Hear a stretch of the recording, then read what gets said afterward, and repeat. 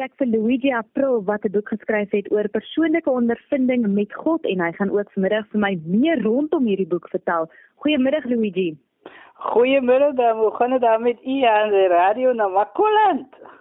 Dit gaan goed met my en met jou. Dit gaan uitstekend, die Here is goed, Jesus is op die troon. Absoluut. Luigi, waaroor gaan hierdie boek van jou persoonlike ondervinding met God? My boek gaan basies oor dat hoe ek groot geword het, verstaan nie, ek het sonder 'n vader groot geword in die huis, omdat toe ek 7 was het my ma en pa nie met mekaar het gekom, wat beteken hulle was nie in die huwelik geheg nie. Verstaan nie, en my vader het met 'n ander vrou getroud, afna toe kom ek gesien nie, want hy het Kaapstad toe beweeg en ek het in Oudtshoorn gebly. Oudtshoorn is 'n dorp hier in die Suid-Kaap en daar waar die groot voëls is. En toe het ek sonder my ma, selfs net saam met my ma, my ouma, my oupa groot geword, maar my oupa net 2 jaar geleef toe gaan hy dood, maar ek het baie Christen waardes binne my gehad as gevolg van Sondag skoolloop. Ons almal het mos kom ons maar uit so Christen huis uit. Meeste van die tyd, maak ons maar net verkeerde besluite. Weens wat op die pad kom waar die duiwel op die struikelblokke waar die duiwel in jou pad gegooi het. En in die sin het ek nog baie verkeerde besluite en op my ouma se senuwees begin weer, maar my ma kon nie aan my kykie, want my ma was 'n skooljuffrou by 'n laerskool, maar na 10 jaar toe kon sy nie meer skool hou nie. Toe moes sy die skool los, wat sy dan 'n senuwee-ineenstorting gegaan, as gevolg van die druk van die werk. En agterna toe my ouma my gekyk het, ek het my ouma baie op die hof gaan laat staan as gevolg weens dat ek het in gangsterisme betrokke geraak op 16, waar ek verkeerde besluite gemaak het, verkeerde vriende ontmoet het, ons het ingebreek, gesteel, was baie op die hof. Ek moes 'n saak op my vat, gelukkig omdat ek nog 'n minderjarige was, het ek buitekant straf gekry, verstaan jy, en daai tyd was die rotang nog daarom nog nie meer. So ergens daarop om mense hulle doen. Dit het eintlik geslaan as gevolg van dit was nog apartheidsjare in Suid-Afrika. Maar toe, soos die tyd aangestap het ek die skool ook gelos, verstaan jy. As gevolg van dit, ek het in drankverslawing geval, ek het in gangsterisme geval, ek het tik gebruik, ek het dagga gebruik, ek het pille gebruik, verstaan jy. En 'n mate het 'n man het gaan koop ook vir die manne, verstaan jy, en wat gevaarlik was, want die polisie het jou geskit, jou gevangen, dan gaan jy gestraf in die hof, as gevolg van die buttons en goed, wat jy mee rondgeloop het, want dan dink hulle, jy meet my nie goed, of jy werk vir 'n syndikaat, in so 'n geval. Daar was ook dinge wat ek met dames betrokke geword het, wat vir my gesê het, ja, hulle het 'n kerel, maar aan die einde van die dag, dan kom die manne aan jou soek met meste en tangas. Was 'n tyd op my geskiet ook met 'n gun, ek was amper dood gewees.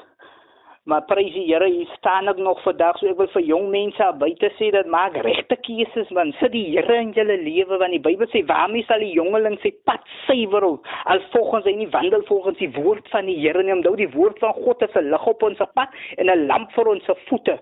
Verstaan jy? En so moes my ouma eintlik die dag broer in die Kaap gebel, hy was 'n pastoor, hy is vandag oorlede, maar prys die Here vir sy siel se rus. En hy het met my kom praat, hy daarom sinne in my siel en gepraat, om my gepraat oor terug skool toe gaan, maar daar was baie gelowiges, daar was baie kerke, want my ouma was 'n bidder in die Assembly of God gemeente. So hy mense daar gekom en ek my nie gestuur aan, sit ek diep in 'n beswyming aan, dink ek, wat gaan hier rondom, die mense bly my lewe krap. Asomat ek nie verstaan het, want daar was hy regtig ingebou in my manlike karakter tot volwassenheid, man. So wat beteken, hulle twee moes ma en pa speel vir my, maar wat moeilik is vir enkelouers, ook vir die enkelouers sê, lê by die voete van die Here, en as daar groot ooms is in die gemeenskap, wat sien as hulp nodig, die Bybel sê, ons moet nie hulle van hulle laat, die verstaan nie, want hulle is wees, en die Here se hart is by weesvrouens, verstaan nie, so ondersteun hulle ook, en by die kinders wat wees is, as mos ooms in die gemeenskap, wat vaders is vir hulle, verstaan nie, so ek sal ook vir hulle vra om aandag te gee aan die klas van dinge, man, want dit is nie maklik om daardeur te gaan nie, dis seer om te sien hoe seer ons gemeenskappe is. Luigi, is dit jou eerste boek wat jy geskryf het? Ja, dit is my eerste boek, dit is 'n series. En hoe lank skryf jy al? Hoe lank het jy aan hierdie boek spesifiek geskryf? 6 maande. Wat het jou in eerste plek gemotiveer om te skryf? In die eerste plek was dit die Heilige Gees, die Here het met my begin praat en my bietjie teruggevat in my lewe en dan van waarvan af ek kom, want ek het eendag begin worstel oor hoekom lyk ons strate soos dit lyk, man? Hoekom lyk ons gemeenskappe dan soos dit lyk? Toe begin die Here met my te minister, man, dat hy het my geroep om 'n verandering te bring, man. Verstaan jy? En ek het toe maar begin skryf aan die boek. En ek is ook met die jeugpol, ek is reeds nou saam met 'n vriend nou wat die by my is, sy naam is Denny B, almal ken hom hier in Suid-Afrika. Ons doen 'n projek, the Let's Lead the Youth, waar ons die jong mense benader, maar ons gebruik die hip-hop kultuur as 'n vehikel, maar ons bemoedig hulle positiewe waardes, wat jy in die gemeenskap kan toepas. Want kyk, ons moet ook verstaan, almal is nie gered nie, maar ons word vir hulle, net soos rappers, of ons word vir hulle soos b-boy dansers, om hulle te vang vir die evangelie met 'n lus, verstaan jy? Dit is waar voor die Here ons geroep het. Ons is mos die sout van die aarde, so ons reuk wat ons afgee aan aangename gee van Christus is om hulle te beïnvloed met 'n spiritual life. Want praat, wat is aan die dade by jy, want 'n geloof sonder 'n daad is dood. Wat beteken my dade as 'n Christen gaan hom trek en lus maak, dan wil hy sê, hy wil ook soos ek wees. Verstaan nie, want ons het mos die gesindheid van Christus, sien jy? Jy het genoem van 'n positiewe invloed hê op die jong mense deur die danse en die uitreik wat julle doen, maar watter positiewe invloed gaan hierdie boek op mense maak wat dit gaan lees? Ek glo dat, soos ek nou in die eerste gedeelte gesê, dat die groot mense hulle baie daarby uitvind, as hulle die boek vir hulle kinders sou koop en vir hulle self. Want verstaan nie, ons minister mos tot die body of Christ, ons elkeen kom met verskillende atmosfere uit. Verstaan nie, jy kry mense wat deesdae in die gemeenskappe leef, dan wil hy 'n ander man se lewe leef, maar hy vergeet sy eie identiteit van waarvan af hy kom. Ek kan nie u wees en u kan nie ek wees nie. Ek kan nie doen wat u doen nie, en u kan nie doen wat ek doen nie. Ons moet mekaar beïnvloed. Verstaan jy, mekaar motiveer om 'n positiewe impak in ons lewens te maak. Maar miskien is ek in iets te swak as u weer dan steek, en so vul ons mekaar, maar kyk, eistig sleep ons eistig. So sleep die een die persoon van 'n ander.